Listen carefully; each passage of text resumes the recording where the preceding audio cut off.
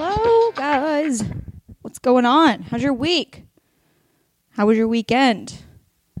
Mine was really fun. On Sunday, I got to go to the Comedy Central Emmys party with all the crew, with Brittany and Jax and Lo and Zach and Stassi and Bo and Kristen and Katie and Carter and Schwartz and probably leaving someone out. Oh, Ariana and Tom. Everyone was there. It was so fun. And I think we were having the most fun of anyone there, and which is surprising because it was a room full of, well, I guess comedy executives and comedians, but they ended up opening up this like side room that we just basically turned into our own dance party. And, I think we were the life of the party. If I was to give a review, I would say that we were. A lot of cool people there. We, just saw a lot of like comedians I know. David Spade was there. Adam from the Comedy Store was there. Fahim. Just a bunch of cool people having fun. I had a blast. I haven't really gone out and had that kind of fun in a while. So very much enjoyed it. Oh, but there was a little bit of a crisis situation beforehand. So I went to Dry Bar, which Dry Bar is great. But sometimes my hair turns out super corny or it just goes flat. And so the party wasn't until 9:30, but I got a blowout at 4 o'clock because I wanted to go to an open mic at 5:30 in between and just work out some jokes. And so I went early and I told the girl, I was like, hey, my hair tends to go flat. So maybe we could just, blow dry it with like a little bit more body, and then maybe we can keep it in pin curls. So you know what? I shot myself in the foot. It was my suggestion, essentially, to ruin my life. That's an exaggeration, obviously. But so I kept it in pin curls until about 7 p.m. So from like 4:30 to 7 p.m. it was in pin curls. I'd already had my makeup done. I was about ready to put my dress on. Lo was coming over. We were going to hang out for a bit before we went to Brittany and Jax's. And I take my hair out of the pin curls, and my hair is basically like boob length. It looked like my hair looked exactly like Curly Sue's. It was chin length, bouncy, horrible curl. I mean, those were cute on Curly Sue, not on me. It didn't even look like my hair. It was somehow 6 inches shorter, and it was not, I could not brush it out. I looked like the Cowardly Lion. I looked like I was on Toddlers and Tiaras. It was a nightmare. And I just got like nervous laughter. I was like, oh my God, there's nothing I can do about this. And so I posted a video on Instagram. If you guys follow me, it's gone now because it was on Instagram story, but maybe I'll repost. I was like in shock. I was like, there's nothing I can do about this. I'm either wearing my hair up or I'm not own this shit. I'm just going to act like it was a look, like I was doing some sort of like 1950s housewife. I don't know. And then I got lucky and I thought it through. Well, I got smart and I decided to take a body shower with a ton of steam on, so it would like loosen the curls a little bit. That helped. And then I started brushing. And then Lo came over and she brought me some sort of hair product to like, I don't know, texturize and straighten it. It ended up being okay, but there was a full panic where I was like, is this really my life? This is the kind of luck I have. I've had an odd string of, oh God, you know what else happened this weekend? I have the most awkward interactions with people. So Lo and I went to the Beverly Center so she could get shoes for the event, and we're going up the escalators, and coming down is a guy I dated for like a month, I guess. He's coming down the escalators. I notice him, and then I notice the guy next to him who looked so familiar, and I thought it was because it looked like my ex John Leaf, and I'm like, why are John? I was so confused, and I had the weirdest. So the guy that I dated spots me, and then his friend starts waving, and I'm like, why are you guys together? And they were like, what? And I'm like, oh. And the friend was like, we met before, like 2 months ago. I hung out with him, and I literally just thought he was a totally different person. So it was just this incredibly awkward, like we're stuck on escalators, like passing each other, and I'm just like, I can't describe it. It was just, like, it felt really stupid. You just can't get out of those moments. I mean, I would have, if I was like in a grocery store or like in the mall and I wasn't stuck on the escalator, I would have just totally avoided the whole thing. I do that all the time. If I see someone I know in public that I don't feel like talking to, I will leave the store. I could have a cart full of groceries that I took an hour to pick out. And if I do not feel like having an awkward conversation, because normally it's going to be awkward because I don't know how to make things not awkward. I say the weirdest stuff. And yeah, I'll leave a grocery store. I will have put all the time and effort into picking out groceries. And if I see someone I need to avoid, I will go. I want to know if you guys do that. Email me. I want to know how many people like just straight up avoid small talk, especially awkward run-ins. But I'll do it with people that it's like, there's no reason why it should be awkward. It's just, I don't feel like talking. I'm in no mood for it.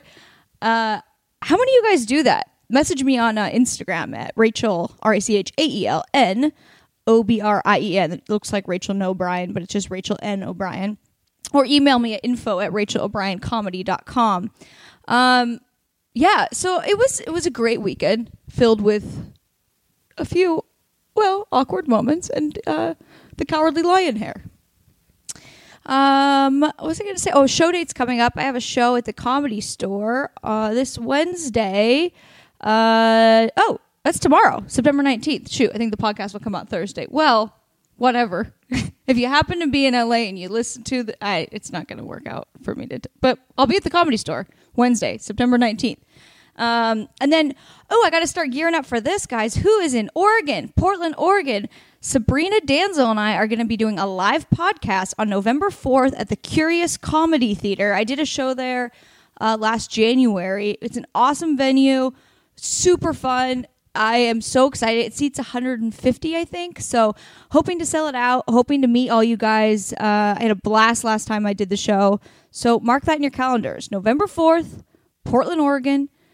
You can, even if you live 2 hours, even if you live where I grew up, even if you live in Astoria or Warrenton or Seaside, drive up, guys. Come to the show. Hell, even if you live in Seattle. Actually, I think we're going to be doing a show in Seattle fairly soon. So Seattle people, you wait for that. All right. So I have such a cool guest today. I had never met her before.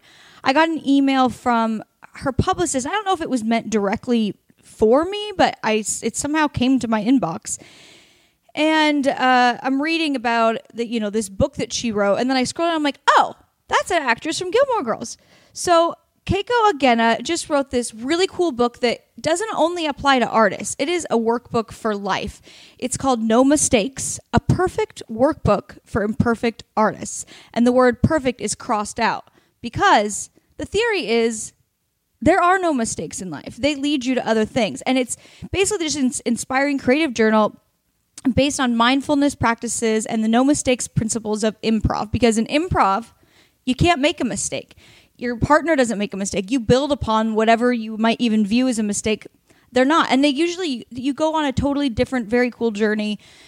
Anyways, you guys got to get this book. It just helps spark, like, let's say even if you have like a 9-to-5 job you hate, but you are trying to start a blog and you're stuck on writing it, just do a couple of these exercises. It gets you out of your head. It's really cool. And you can order it on Amazon or wherever books are sold.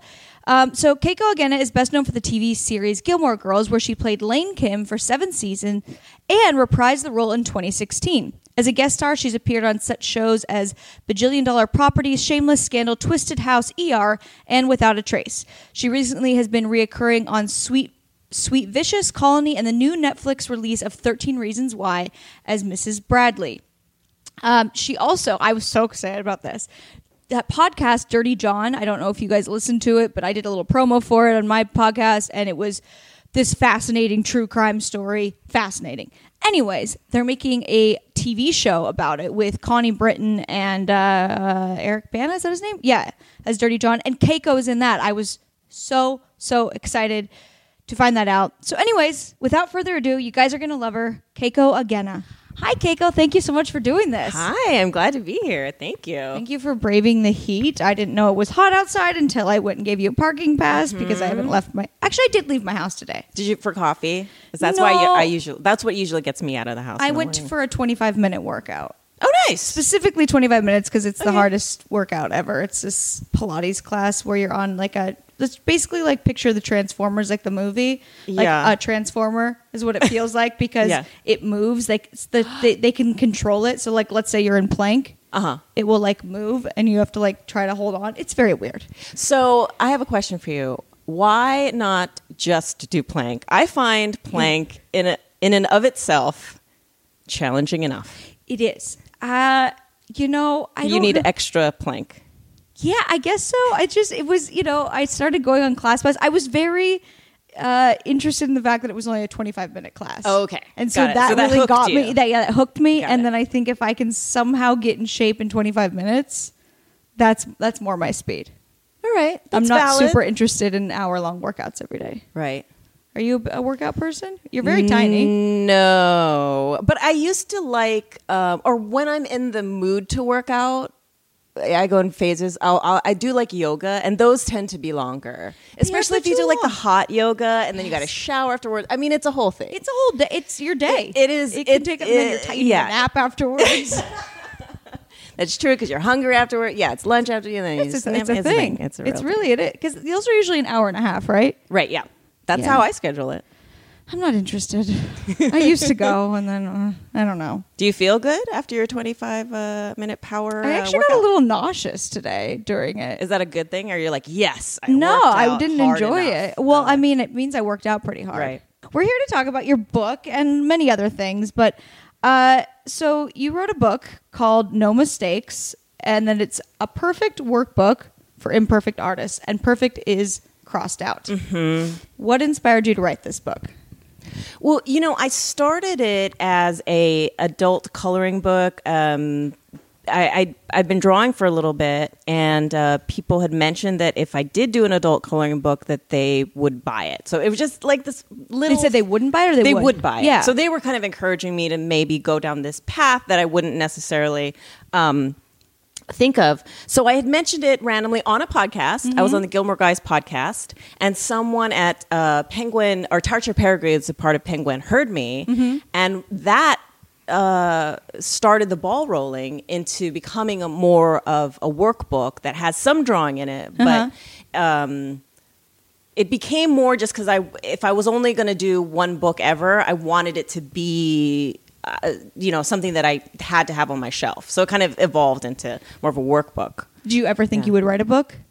Was I didn't. Was it like a goal, or so you were just talking about it on podcast, and then you just started doing it afterwards? Yeah, because what happened is that I met Lauren, and we started talking about it, and then it just kept evolving. So we did a pitch, and then the pitch got accepted, and then my draft, they liked it, and so we just kept going. And the whole process took probably about 2 years from the very initial idea to where it came out just recently on August 7th. Mm-hmm. It just kept going one step after the other. How long did the actual the writing and the creating of it take? Not straight. I mean, it was not an everyday thing, but probably about a year. Oh, wow. Yeah. And then the production of it and the finalizing of the graphics and all of, I guess that has to be such something else a feeling of like incredible accomplishment that you wrote a book.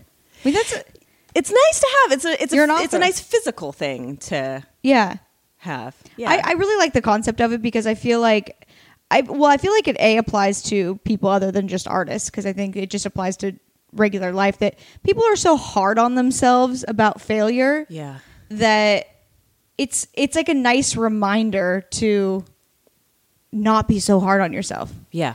Did you kind of write it as like maybe a letter to yourself a little bit, to not be so hard? Oh, absolutely. Because I think that I can be less now, but I can be super critical and just in just an obsessive way, just sort of like a repetitive way where phrases will just kind of turn over in your head. I don't know if you, of course. Yeah. And you're like, wow, I don't know this is too who much. doesn't do that. Yeah, right. Like that's, right. I want to know what their secret is. Yeah. But you've gotten better at that. You don't do that anymore, or? I have tricks to kind of get myself out of that headspace. And part of it, honestly, by the time I finished writing the book, it was nice because even for myself, I sort of had a physical object that was like the good part of the side of my brain that does have good information and like healthy information that I don't always listen to. But then through the process of doing that, I had to put it somewhere. So it actually exists. It exists now. So now it feels like it's louder, or more valid in some way because it's on pages. And you're teaching it to other people too. Yeah. So you had to kind of become an expert in it a little bit and practice it in your own life. Yeah. So a lot of the principles in this were founded from doing improv. Can you explain how that came about? And like for my listeners, like, I mean, I'm sure you guys know what improv is. I've talked about it before because I did Second City and stuff, but I want you to explain like where that sort of relates to this book. Oh, sure. Yeah. Well, I'm obsessed with improv. I love it. I started at the Groundlings just as as a student, probably even before Gilmore Girls was done. I mean, long time ago. Before you even auditioned for Gilmore Girls? No, before it was finished, though. So probably, I don't know, 2006 or something like that. So it's been forever. So you were already like a very successful actress, and you thought to go... Because a lot of people... I mean, it's not uncommon for people to... And this happens in the stand-up world, too. I'm a comedian. And where people do improv or stand-up as a way to... maybe get booked as an actress or something. It's not even something they really like to do necessarily. They're just like, oh, I got to take a class or I got to do this. So then maybe people like, so you got into it because you really loved it. You didn't need to use it to, do you know what I mean? No, to like have it on your resume that it. Yeah, not really, because to me so far, other than really one instance, they've kind of been separate tracks. Like I have my acting work, but all of the the money and the time that I've invested in improv really has been its own separate world. They don't really cross over. And I did it just because I love it. Because when I watch good improv, it's my favorite thing. It is. Oh, I'm such a fan of it. Me too. When it's done well. Bad improv is horrible to watch and it's painful. Good improv is like, you're like, you guys are geniuses. Yes. And I do the thing where I don't know if you do this where I laugh and I slap my leg laughing. Like I laugh that hard. I do laugh, cry. like a very loud like ha, like it will like come out if it's yeah like it gets stuck in your throat or something. Yeah, it's I have so many faves in the improv world. That's so cool that you started it. So were you just a fan of improv and then you were like, I'm going to take a Groundlings class, or? Yeah, I think I had seen it and I was scared to do it, but I thought, well, what the hell? I'll do one, and then of course one class became many years later, and lots and lots of money, and lots of money. You guys, improv is not cheap. It is not. It is not, because I started Groundlings and then I went to like Dave Brzezowski and then I went to IO West, which is now closed, and then I went to when. Oh, like it was big drama, but no, I didn't know anything about that. It's gone. God, I'm not in the drama of the improv world. Jeez, it used to be on Sunset, and it's how long ago that? But IO West, the only one in LA. In Chicago, I think they're doing very well. Oh, still. okay. Yeah, so Chicago is still there, but gosh. Was it last year or months so not ago? That long. No, it's not that long ago. All right, I'm not that out of the loop. No. And then and now it's more UCB, and stuff like that. Yeah, Second City is just not as popular. But I decided I wanted to do Second City just because when I watched SNL and I was a kid and I was obsessed with it, that is where a lot of those people went. And so for me, that was like, that's what improv was. And I don't know. Even though I was told that like UCB and Groundlings are probably better right now, like they're just... Second City's just not as popular in LA. Well... Well, I think it's just random that I haven't quite got... I mean, I'm sure like you might... 2 more years. That's where I'm Once going you're done next. with the book, You I are know. done. Well, Dave Razowski came from Second City. Okay. So I kind of like sideways. No, but Second City is amazing. I mean, Second City is It's just like not where as it popular in started. LA. Maybe. It's not like, it's kind of... When it's Chicago, it's not as cool here. Yeah, but in Chicago, you like can't get a. Oh yeah, I mean, their I haven't been there, but their facility I hear is like. Yeah, and it sells out all the time. Yeah, I mean, it's big ticket. The one here is like someone's apartment, basically. It's tiny. Yeah, it is upstairs on Hollywood. Yeah, and the bar's across the street. But well, there's no bar. Yeah, I haven't even been. Which is like kind of hard for comedy. Bar. I mean, right? They really do go hand in hand. Sometimes when people go to comedy shows, they're like nervous to laugh if they're not like loosened up. So just sitting in like a black box theater watching, I mean, a lot of time there's student shows at Second City is like, right. It's hard for the audience. It is. You need two things for comedy. You need to be freezing, and a little liquor. Freezing. I actually forgot about that part. Yeah, because you want to stay awake. It is. Yeah. Like doing. Have you ever done comedy in just like a hot? It's so. I mean, I've done comedy in some weird places. You? Well, yeah. I mean, like I've done a USO tour. So, it was AFE, but I say USO because people don't know what AFE is. It's Armed Forces Entertainment, similar though. And you perform on these military bases, but they're not like in comedy clubs, obviously, at all. So some of them were just like in a random cafeteria or like just really, really random places. So I guess they were probably hot. They're just not conducive to comedy. Yeah. Do you feel sort of like you can do anything after doing things like that? Yeah, no, I take it back. Those were the easiest rooms I've probably ever done because they're very grateful to see it because they're in Kosovo. What the hell else are they going to do on a dry base it's still kind of considered like an active base. So there's nothing else for them to do. It's not so they're very grateful. So actually they're the easiest audiences. Oh, okay. Yeah. Okay. They were, and that's probably my most favorite experience. But this is not about me. This is about you. Let's make it about you. No, this is about you. Okay. So how does improv relate to this book? I love how you connect it, but I want you to explain it to my listeners. Oh, sure. So the title of the book is called No Mistakes because in improv, what I find so fascinating is that you have a group of people on stage that are so supportive of each other that no matter what happens, if it's a good team, no matter what happens, everybody jumps on board and makes it brilliant. And I thought, what if it were possible to live my real life with a little bit more of that It's great. Joy and understanding. And so that's the little bit of the turn of and support of other people. Yes, support of other people and support of your own creativity of sort of celebrating the rough edges and embracing things that you don't. I don't know, this whole idea of like having to be so perfect or fit into some kind of box that somebody else puts out for you. Yeah. It's gotten, and it's worse now than ever with social media. Yeah. Oh, yes. Yeah. Well, I mean, I guess it's not worse than maybe like this.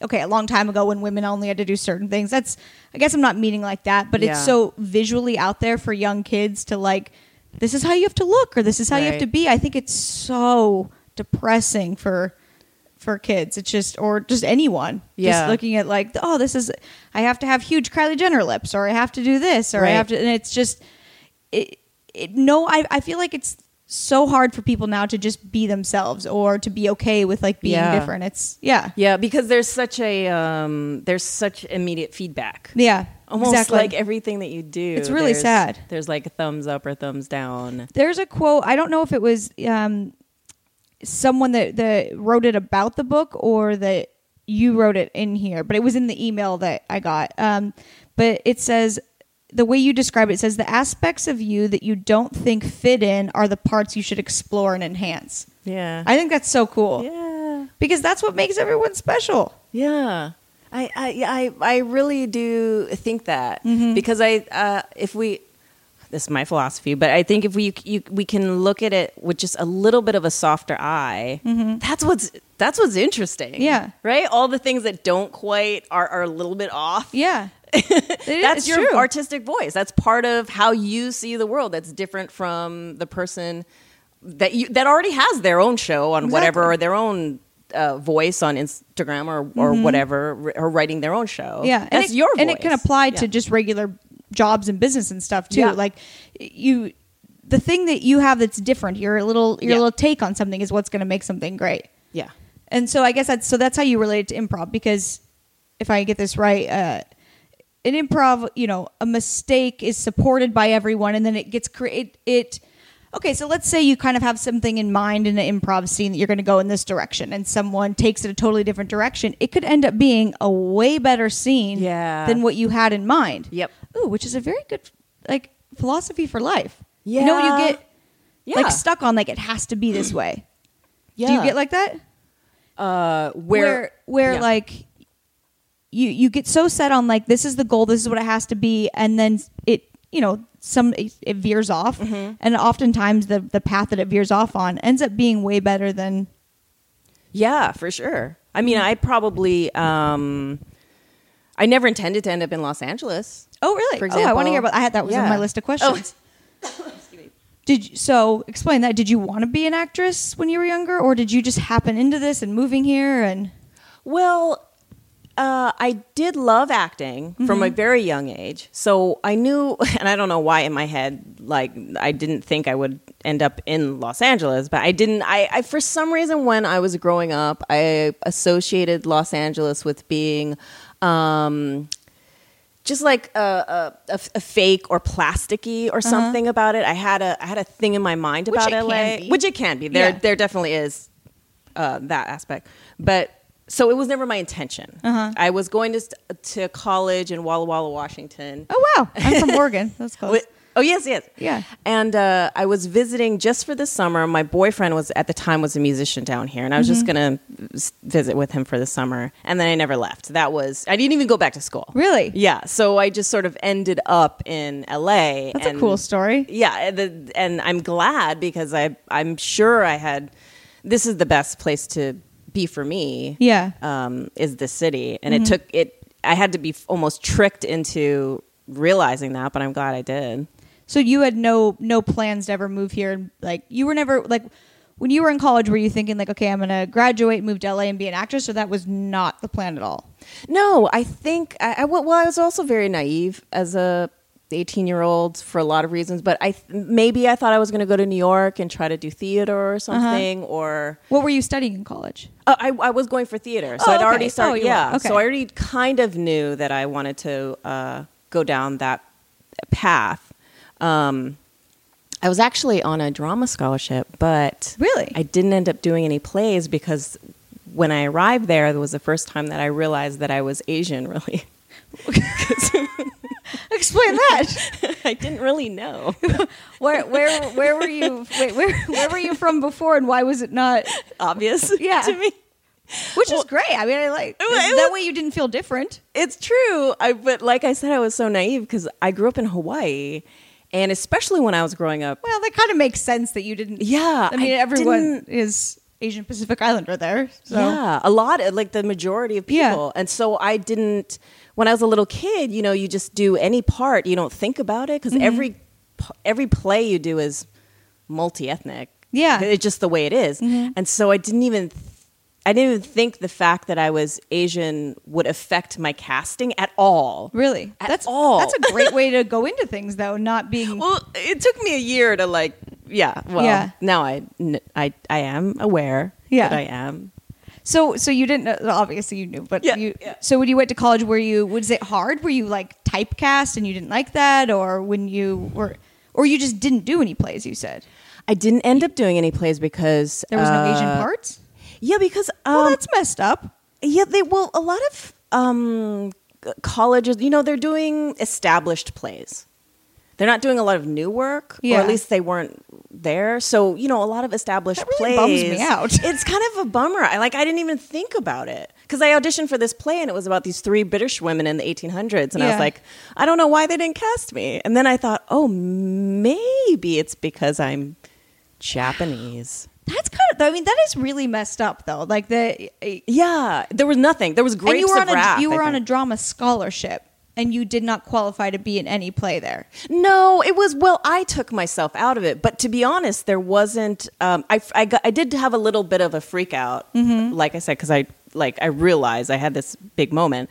And then, but there wasn't really any there wasn't anything like that I thought that I could. There wasn't anything modern that they were doing. Interesting. So it's all period pieces, and there weren't. Well, I think that's very disappointing. Yes. Whatever. Let's change it. I'm going to call the president of that college, and we're going to have a chat. Hopefully, it's changed by It's now. probably had changed. Hopefully. That was quite a while ago. So when you moved to LA, did you just start auditioning immediately? What did you do? How did you get into? Because in the terms of making it, you made it pretty young, and were on a huge hit show. I was. There was a gap. Because I arrived here in 92, 93, something around there. And so Gilmore Girls happened in 2000, which is still relatively, it's 8 years. Yeah. But I was way older than my character. Yeah. But I looked that up, and I was like, damn. I don't think But you look super. I don't even know how old you are. I'm in my mid to late 20s. Are you? Awesome. No, I'm not. No, you're not. I just said but but you look it. I'll tell you later. Okay, great. But I always thought like even when I was in high school, I didn't think I looked like I was in high school. Oh, Like, really? I've always thought I looked like around 27, 28. I don't know. Like really? Yeah. Which I guess is a good thing, is hopefully that continues on. Yes. Yeah. But you're so lucky because you look really young now. Oh, really? Yeah. Oh, I don't feel it. But when I was 18, I looked 12. So when I was 26, I'm always really jealous of those actors. Really? Because that means you get to work for forever. Well, hopefully I'll knock on some. This looks like metal, but I'll knock on it anyway. It'll do. Yeah. So you were here for 8 years before you booked that. That's not. That is a long It's time. not that long, yeah. And I did little things, but that was definitely the first. Like, did you have like little co-star roles and stuff, or was that like your first? Well, the very first thing I did, I got lucky, and it was a guest star. But it's very awesome. Sporadic. Yeah, It's very. Gilmore Girls was the first year that I could give up my day job. So I didn't. I had a day job right up until. What was your day job? Oh, right before I was temping. So I am not good with technology, but I did my best job for a while. I worked for this Such a software bad Asian company. stereotype. I'm terrible. Oh, I'm terrible. Oh, I'm the worst. I get so panicky when I have to do math in front of people. I just like sweat. Who wants to do math in front of people? No one. Although I was in a mental math competition in high school. You were what? In a mental I don't math even know competition. what that is. I think I had to do math in front of What? people. It was some sort of stupid competition. And I was good at it, but it wasn't really hard to be good. There was 50 people in my graduating class. Like, But it's mental I think we math. competed with other schools. It means like we couldn't use a couldn't computer use it. or a calculator or anything. Okay. So you had to do it in your head. In your I just head. forgot about that. I'm just going to Shit. drop that brag. Anyways. Nice. Yeah. So you were not a good temp, is what you're telling me? Or you just were?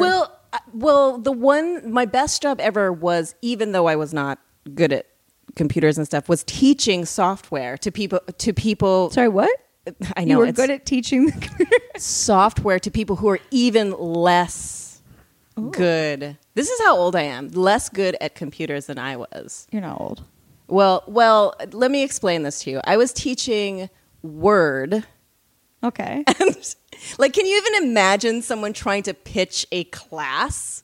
I imagine it back then. Yeah. I know, right? What would That's it I'm be saying. now? It's a while Right now, ago. it's just how to it would be like a class to pitch, like to teach social media, how to get more followers. I or guess something. so, Yeah. yes. Right. Yeah. They'd make a master class of it and just They put do. it, throw There's it up people online. that charge a lot of money for that stuff. Oh, yeah. I actually got an email for it the other day. I don't know how I was To on do the it? email list. Yes, no, for someone they were going to charge $200 and something to like teach you how to get more followers. I was like, this is a scam. Yeah. But you don't need it. No. But anyways, people do charge for that. Yeah. So, okay, so you were a temp. Yeah, so that's what I was doing before. I don't think 8 years. There's so many people that are here for like, well, I guess that is a long time before you book like a series. But I've been here for 11 years. I haven't booked a series. So to me, that seems lucky. Yeah, Or well, I do feel fortunate. lucky. Yeah. I certainly feel lucky about it. Yeah. For sure. It was a great show. Oh, it's crazy. I had a very specific question. Oh, did you ever consider giving up in those 8 years, like on pursuing this? Were you ever just like, this is too hard, I'm never gonna make it? Or I probably the time where I most felt like that wasn't in the 8 years before, but I had a moment like that after Gilmore Girls was done. Really? Yeah, I had explain. It was after Gilmore Girls, and I was I had fallen in love with acting at 10. Mm-hmm. So I say, like, with any relationship, your relationship with your art, it's going to go through waves. Yeah. And I hit a bottom where I was like, I don't care. I just don't care. Really? I don't love it anymore. Like, it's too hard. I don't love it. It's too painful. I want an easier life. That's really what I felt like. And I talked to, I booked a meeting with my manager because I wanted to get his contacts to go into casting, because I thought that I could be a good casting agent. Interesting. Wow. Yeah. And then he talked me out of it. Basically, Eric Kritzer, who's my manager, still my manager, and his assistant at that time, Blake Bandy, basically spent a good 45 minutes talking me off the ledge and said, well, just hold on. That's so funny. Just, you don't have to be rash. You don't need to go into casting right now. Just let's just be chill for a minute. Wow. Were you just tired of auditioning and stuff, or do you have to audition still when you're already okay? Sure. Yeah, auditioning is hard. Oh yeah, yeah, because you put your heart into it, and I think also at that time it was a challenging age range for me, because I was still I didn't quite fit, I guess, maybe. Mm-hmm. Now I feel a lot better, because now I get to play 40s and 30s and things like that, which I like. Yeah, to me it's more probably easier to play, because it's more what you are now as a person. Yeah, I think the roles that were available, or that I was going out for, as far as like 20s, a certain type, I just wasn't. It was just hard. Yeah, and I wasn't feeling great. Yeah. So you've done a bunch of stuff since Gilmore Girls. 13 Reasons Why. There was a bunch of other things on here. I can. Oh yeah. Well, you can tell me. Oh sure. NCIS, Shameless. Well, there's a couple that's coming out. There are a few that are coming out soon. There's a first, which I'm on. That's coming out on Hulu on September 14th. That's okay. So I'm very excited about that. I just saw that on your Instagram, actually. Oh yeah. So I know I'm posting so much about it because I want people to see it. No, it's exciting. But it's set. It's slightly sci-fi. It's only about 13 years into the future, but it's about the aspiration of going to Mars. Okay. So I get to play an engineer and an astronaut, and I'm so excited about this show, and I really want people, if they can, to just at least check it out. It's called The First, and it comes out when? The whole first season drops on September 14th. It's on Hulu. And then I'm working on the show called Dirty John right now with Connie Britton. You are? Yeah. I loved that podcast. Oh, you did? You've listened to it? Yeah, my friend Kylie yesterday just sent me a link saying that they were making it into a show, and I was like, oh, that podcast. First of all, that's the network that I'm on. Wondery did that podcast. Right. Yeah. Oh my goodness, right? And did you listen to the podcast? Yeah. It's terrifying and fascinating. Yeah. I'm always fascinated by that kind of thing where you can literally, it's like you could be dating someone and not, well, for example, the Golden State Killer was just found, married with children. Like, what would you do if someone knocked on your door one day and they were like, yo, your dad's a Golden State Killer? I don't know how they survive. Psychotherapy would not do it. I don't know what you would do. I don't know. See, the hardest thing about I can't believe you're on that show is because freaking out. If you're, well, there's a couple of layers, right? If you're married to someone like that, that's a whole issue. Yeah. But, and not to freak out people who have this experience in real life, but if that's your dad, like that's half your DNA. Scary. I didn't think about that part. Oh God. You just threw me with that one. I'm sorry, but that's like the next level, right? Where you then start to question yourself. It's so sad. Difficult. I think he had 2 daughters, though, which I feel is a little easier. Yeah, because there's not a lot of female serial killers. Aren't. You know? Yet. No, just kidding. That was so gross. I liked it. No, I liked it. I mean, you're practicing for Dirty John. Okay, great. Wait, what do you play in that? Oh, I play. I get to play Connie Britton's work friend, so I don't get too dark into like the nitty gritty. Cool. Did you already start filming it? Huh? Did you already start filming it? We filmed a couple of episodes, and then I think at the end of this month I'll do another one. But I just love the style of it too. The way they're shooting it, so fast and loose, and really, and she's just great. She's great. Yeah. I just love it. Just a little fast walk and talk, and I don't know. It's just great. What network is it on? Did I see Bravo? That's gonna be on. Make that up. I should know this.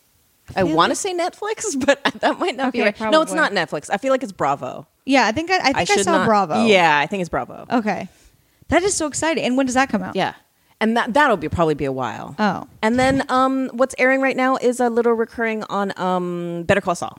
So those are my pitches. Better Call Saul? Oh, yeah. Cool. Wow. Yeah. You're working a lot. So this has been a lot. The last couple of years have been great. I'm really enjoying like the roles that I'm getting to do, and so it's fun. It's cool. What is your biggest career high and your biggest career low? My biggest career low was this is not actually, but it's one of them. I once auditioned for this part. I can't even remember what it was. I blocked it out. But the casting director, as I left, was like, I do that. Yeah. Do you? Oh yeah. If it's a bad memory, I'm just like, it didn't happen. I know. It's the protection of the mind. I love it. It's what's kept me sane. But she literally said, well, don't beat yourself up too much on the way home. Are you serious? No, but she didn't say it in a condescending way. I really think she meant it. And it was like at first I was comforted by it for a second, and then I was like, oh, that's not good. What if you didn't even know if you did a bad what if you had no idea you did a bad job? And she said that. That's true. Was it obvious like you were nervous and then you had to do a couple takes, or why did she say that? Well, here's the thing. Part of it was this was after Gilmore Girls. Maybe this is why you wanted to be a casting director. I know so this is some of it, right? But a part of it was I was a little still delusional. But part of it was I had been on. I'm going to be real with you guys. I'd been on Gilmore Girls so long where I knew that we had to be word perfect, and that if it wasn't word perfect, we couldn't use that take. So for 7 years, I'd kind of gotten this rhythm into my head. And so I was in this audition. I was already nervous, and I kept making these little mistakes. But you can't stop an audition. But I did. It was just like a knee-jerk reaction. So I stopped and would restart as if I was on set. Oh, I see. Yeah. But I feel like people do that. I don't think they do. Really? I would not recommend it. If you're an actress out there, don't just. Yeah, I don't know that I have. Yeah, that's not a great thing. Yeah. I can't believe so this is after Gilmore Girls, too. Yeah. It's not even it was a sweet thing. I think she really meant it in a sweet way, but it's just like, it's one of those things. It just really drew attention to it, though. Yes. Oh, my God. I had someone, like a year ago, I did, it was just like a co-star role, and I read the lines, and she was like, okay, that's great. Could you just do it a little less weird or a little less quirky? And I was like, oh, that's just me. I mean, that was literally, I was just in my head, I'm like, I thought that seemed normal. That's just my personality. I think weird and quirky is great. Yeah. I think you should expand the role and make it work. But it was like literally, I wasn't even a character choice. Oh, that really? was just me saying it. I was just like, oh, shit. So then you're like, what do I do now? So now I guess I got to act. So what was your biggest career high? Career high. It's funny because this wouldn't technically be one, I suppose, but I know that I think I felt super, super excited when on Felicity. This was right before Gilmore Girls, right when Gilmore Girls was happening. But I got my first recurring character, and it was little. That's cool. It was a small thing, but just 3 episodes. But it was the first time I had done something, and someone with some power said, "We like that, and we want it again." Do you know what I mean? That's got to be a great feeling. Yeah, that was like, that's like cool. Validation, yeah. Like they literally changed the course of the show a little bit. A little bit, yeah, just a tiny. Yeah, you're like, oh. That's a cool feeling. Yeah, and that was the most, at that point, I think I had really been on a set. And I was like, oh, I like this. This being on set thing is fun. That is cool. That's a good feeling. That's a good answer to that. Yeah. Well, my next question was, what was going to be your worst audition moment? But I guess you got it. Yeah. That's probably one of a. Do you have any other funny audition stories? I'll switch it up since I answered a different one. This is not an audition. I'm saying so many embarrassing things, but that's okay. It's relatable. Right? I say embarrassing things all the time on here. Okay, good. Trust me. I did have a moment. This is also after Gilmore Girls. See, this is a reason people are going to understand why I had like this crisis moment. But I was on House, And it was a guest star on House, and I was so nervous. And there was a moment in there where my nerves really started to mess with me a bit. And it was this doctor, and the scenes that I had auditioned for, I knew them really well. I was happy about them. I knew what they were about. I was solid on that. But the first thing we shot wasn't those. It was like this little thing in the operating room. It was 3 lines. I was like, I'm not going to worry about that. It's 3 lines. Yeah. I got there, it's a moving camera, the operating table, and my nerves like overwhelmed my system. Oh, wow. And I could not say the lines. Like, have you ever had that happen to you before? It was horrifying. I've had it happen in stand-up where I you? blanked out something that I've said 3,000 times before. Yeah. Yeah. That feeling of like... Where a second is like, feels like 5 hours. Where you're just like, yeah. How'd you get out of that? Do you remember? I'm trying to think. You blanked it out. I may have just abandoned the joke and then just Moved kind of on. started like improvising or whatever. Yeah. I never know if people can tell when a comedian is like makes a mistake. Probably not audiences, but other comedians maybe. Yeah, No, probably. audiences probably don't know. Yeah. Yeah. I don't know. So what did you do? You just didn't speak, or did they just have to do? Here's the thing. I think everyone also was shocked too, because it was like, this is the first scene that you're doing for the whole week. Like you're one of the guest stars for the whole week. I think everybody's just looking at me going, "Oh, this is going to be bad." But unfortunately, or maybe they weren't thinking anything like that at all. No, really. But the thing, my saving grace, I guess, is that so we have these masks on, and I think they just at some point just moved on. They were like, well, we'll just ADR it. Oh, you know what I mean? Like it was like we're not. Did you record it later? The lines, or they I just? think I did. I think at some point later on, I just recorded.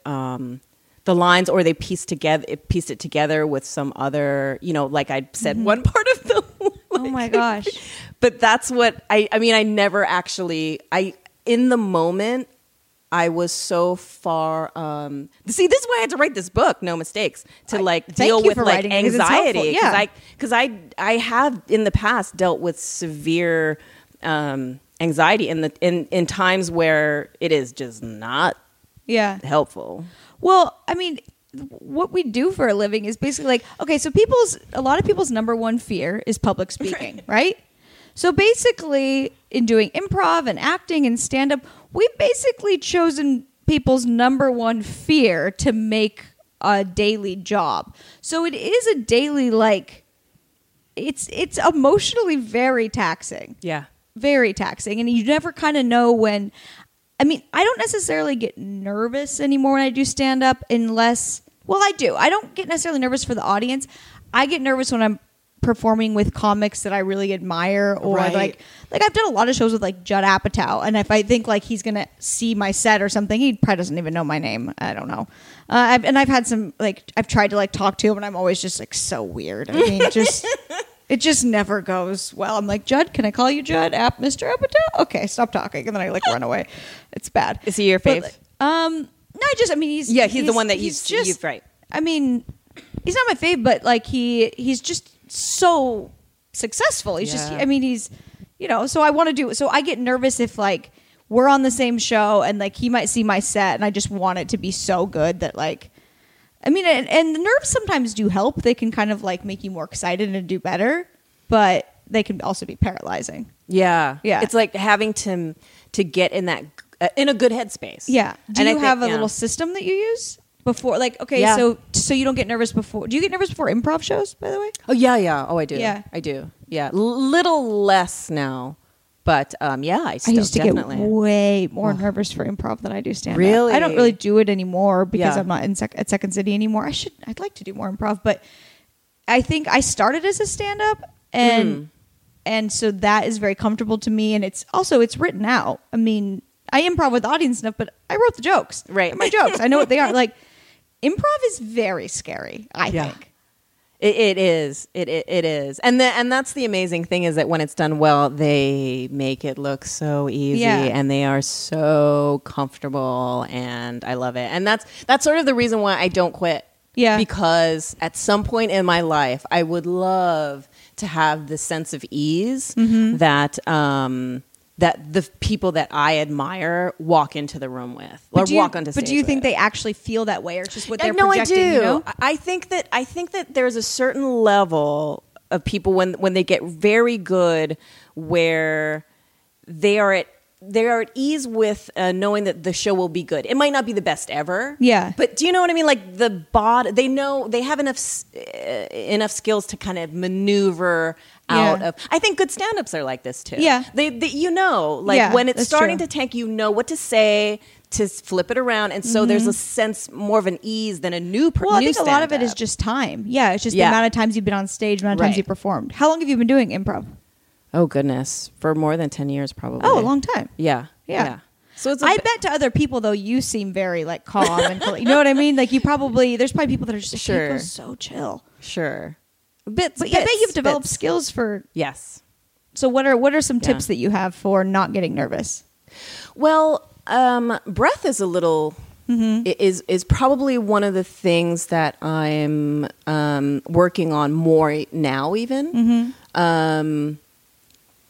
of a way to breathe so that it's a little deeper and a little slower.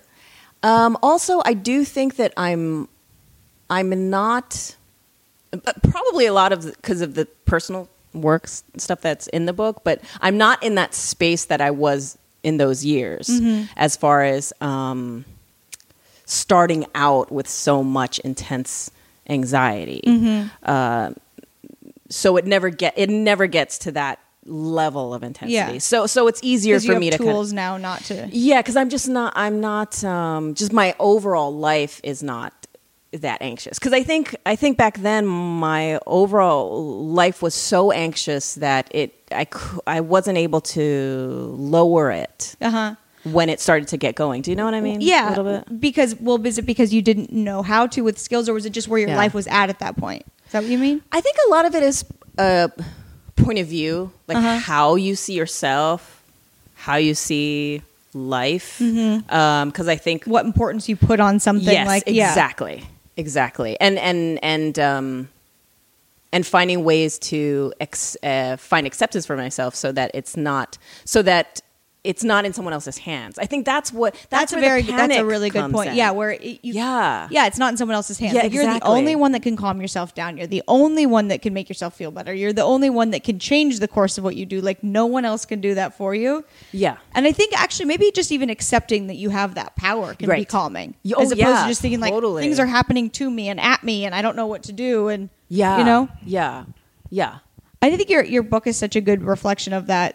I put little rabbit ear thingies on. Just like because I want you guys to buy this book. It applies if you're not an artist. I think it just applies to like life good. stuff I'm glad you say that. Well, very much so, because there's stuff that you just where's my little bookmark things about just basic forgiving yourself and stuff like, okay, this one is good. I like this. So it says 2 p.m. on a Sunday. So it says, write down the name of one of your heroes. Now, this does not need to be an artist. It could be anyone. And then you say, now imagine it's 2 p.m. on a Sunday and you're on a fly on the wall in this person's home or workplace. Your hero has just gotten some very bad news about a project. How do you think they would handle it? Good or bad, you are just an observer. Sit for a minute in observation of them. I bet they feel as deeply as you feel. Handling failure is a part of their job. I just think that even just stopping to reflect on something like that, like people that you look up to, failure happens to everyone, and it's not just unique to you. Yeah. How do you handle failure? How would you answer that question, basically, that you posed in here? How do you handle? Yeah, you actually said, how do you handle it? Yeah. Well, at this point, for myself, I try to put it in perspective so that it's not the whole of who I am. Whatever it is that I'm doing is a part of me, so that it's doesn't define you. Yeah, exactly. So it doesn't define me, and I think I'm lucky, and I try to think about other relationships too that are not necessarily dependent on a thing. Do you know what I mean? Because that's where it gets scary is if you and this is mostly not true. Yeah. But if you think that your true friends are going to feel one way or another about you, whether or not you succeed at something. You do you get this thing, then that's... Well, then you have the wrong friends, first of all. Right, but that's... You know what I mean? Like, that's kind of the thing. Yeah. Yeah. Because it's not your real friends. That's not true. Yeah. But so is it that... Well, there's a couple of things. Either you should find new friends, or you should trust your friends that you have and not make yourself crazy because they're not going to abandon you. Yeah. You know? Mm-hmm. Yeah. That's My true. friends would never abandon me if I didn't, whatever. They don't care. Well, I think you have that kind of theme in this book about like speak to yourself or treat yourself as if you would almost like a small child or like a friend. Like, you would never speak to your friends or a child how you speak to yourself. No one ever would. No. So I think that is helpful to think about when you are being really hard on yourself. Yeah. Like, picture yourself as a little kid. Would you say you're so stupid? You're so whatever? Yeah. No, you'd be an abusive monster. Yeah. So why are we abusive monsters to ourselves half the time? Because I also think like there's this weird habit that we get into. Mm-hmm. And I think that it really is just a habit of... We hear this voice that we say to ourselves. It's just repetition, and it's really freaking cruel and loud. And we call it like our voice, and it sounds like our voice. And so I think that that has been helpful for me over time is to almost even forcefully at first, because it sounds so stupid, but inject the other side of that voice. You have to. Yeah, you have to. And then give that time to grow, and it will edge out the other side. Because it's just a habit, that crazy, loud, and it's a habit you've been doing for so many years. Yeah. So you have to put as much effort into changing that as you did building that part of your brain up that was hard on yourself. Like, you have to actually like technically rewire your brain to be kinder to yourself. Yeah. Which would probably make people a lot more successful. Even if you just felt better. First of all, I'd rather just feel better in general than even necessarily have the thing there, the goal that I like. I'd rather live my life just happier. Yeah. But I think once you feel better and you're not being so hard on yourself, usually the things that you want will come to you a lot easier. Yeah. Because you're not forcing it. You're not desperate. You're not being hard on yourself. Yeah. Yeah. Because I think we get tricked into thinking that somehow, because we're so hard on ourselves, we're doing something, and it's not. That's a really good point. Yeah, yeah. Like, I work so hard. I deprive myself of everything. Like, I don't sleep. It's like, and I hate myself. Yeah, it's like, I don't think that's not really. It's a lot of effort and it's a lot of pain, but it's not necessarily. It's most likely just spinning your wheels. Yeah. I think. Well, this has been really fun. I don't want to keep you too long. Okay. We've already gone 48 minutes. But I really enjoyed this. I feel like it was very easy to just talk to you about this stuff. And I think that's why your book is so good. Oh, thank you so much. And I want everyone, where can people buy it? I mean, I bought it on Amazon. Oh, yeah, you can buy it on Amazon. I did for the first time ever go into, I shouldn't say that, but I did just the other day go into a Barnes & Noble, and it was like, and I was like, yep. Was it really for the first time ever? Well, no, but about for the book. Oh, okay. Like, it's been out for a while, and I never went to a bookstore, actually. You should pull a Carrie in Sex in the City where she like takes people's books that are on display off and puts hers there. If I go into a bookstore, I'll do that for you. My husband almost did that when we were at the Barnes & Noble. I was like, no, the Barnes & Noble worker is right there. You can't do that. Oh, I think you should. I'm doing it for you. Okay. You should so do. I would just at least make a funny Instagram story. I like making. I went into, actually, when I was getting a new phone over Christmas, I was just like waiting in the Verizon store. And so I went on all of the phones there and subscribed to my podcast. Oh, you didn't know. Hey, every download counts. You gotta think two steps ahead. I'll trade you. When you're in a Barnes & Noble, you put my book front and center, and when I'm in an Apple store, I will put subscribe your podcast on all the phones. I will enjoy doing that, putting your book out. I think it's funny. Okay. That's great. I love it. So tell everyone where they can find you on like social media or your website, or when you have upcoming improv shows. Oh, yeah. Check. My name is pretty unusual, so I was able to use it on everything. So if you just look up Keiko Agena, it's like at Keiko Agena and Instagram and Twitter and Facebook and whatever is after that, whatever the new platform is, it will be Keiko Agena. That's awesome. Yes. Mine is so awful. Mine is Rachael. It looks like it's spelled Rachel No Brian because N is my middle initial. So it literally looks like Rachel No Brian. It's the like worst, no 'cause Rachel Brian's O'Brien need was taken. apply. It's embarrassing, but now it's become like a thing. Yes. So, anyways, well, thank you for doing this. It was lovely.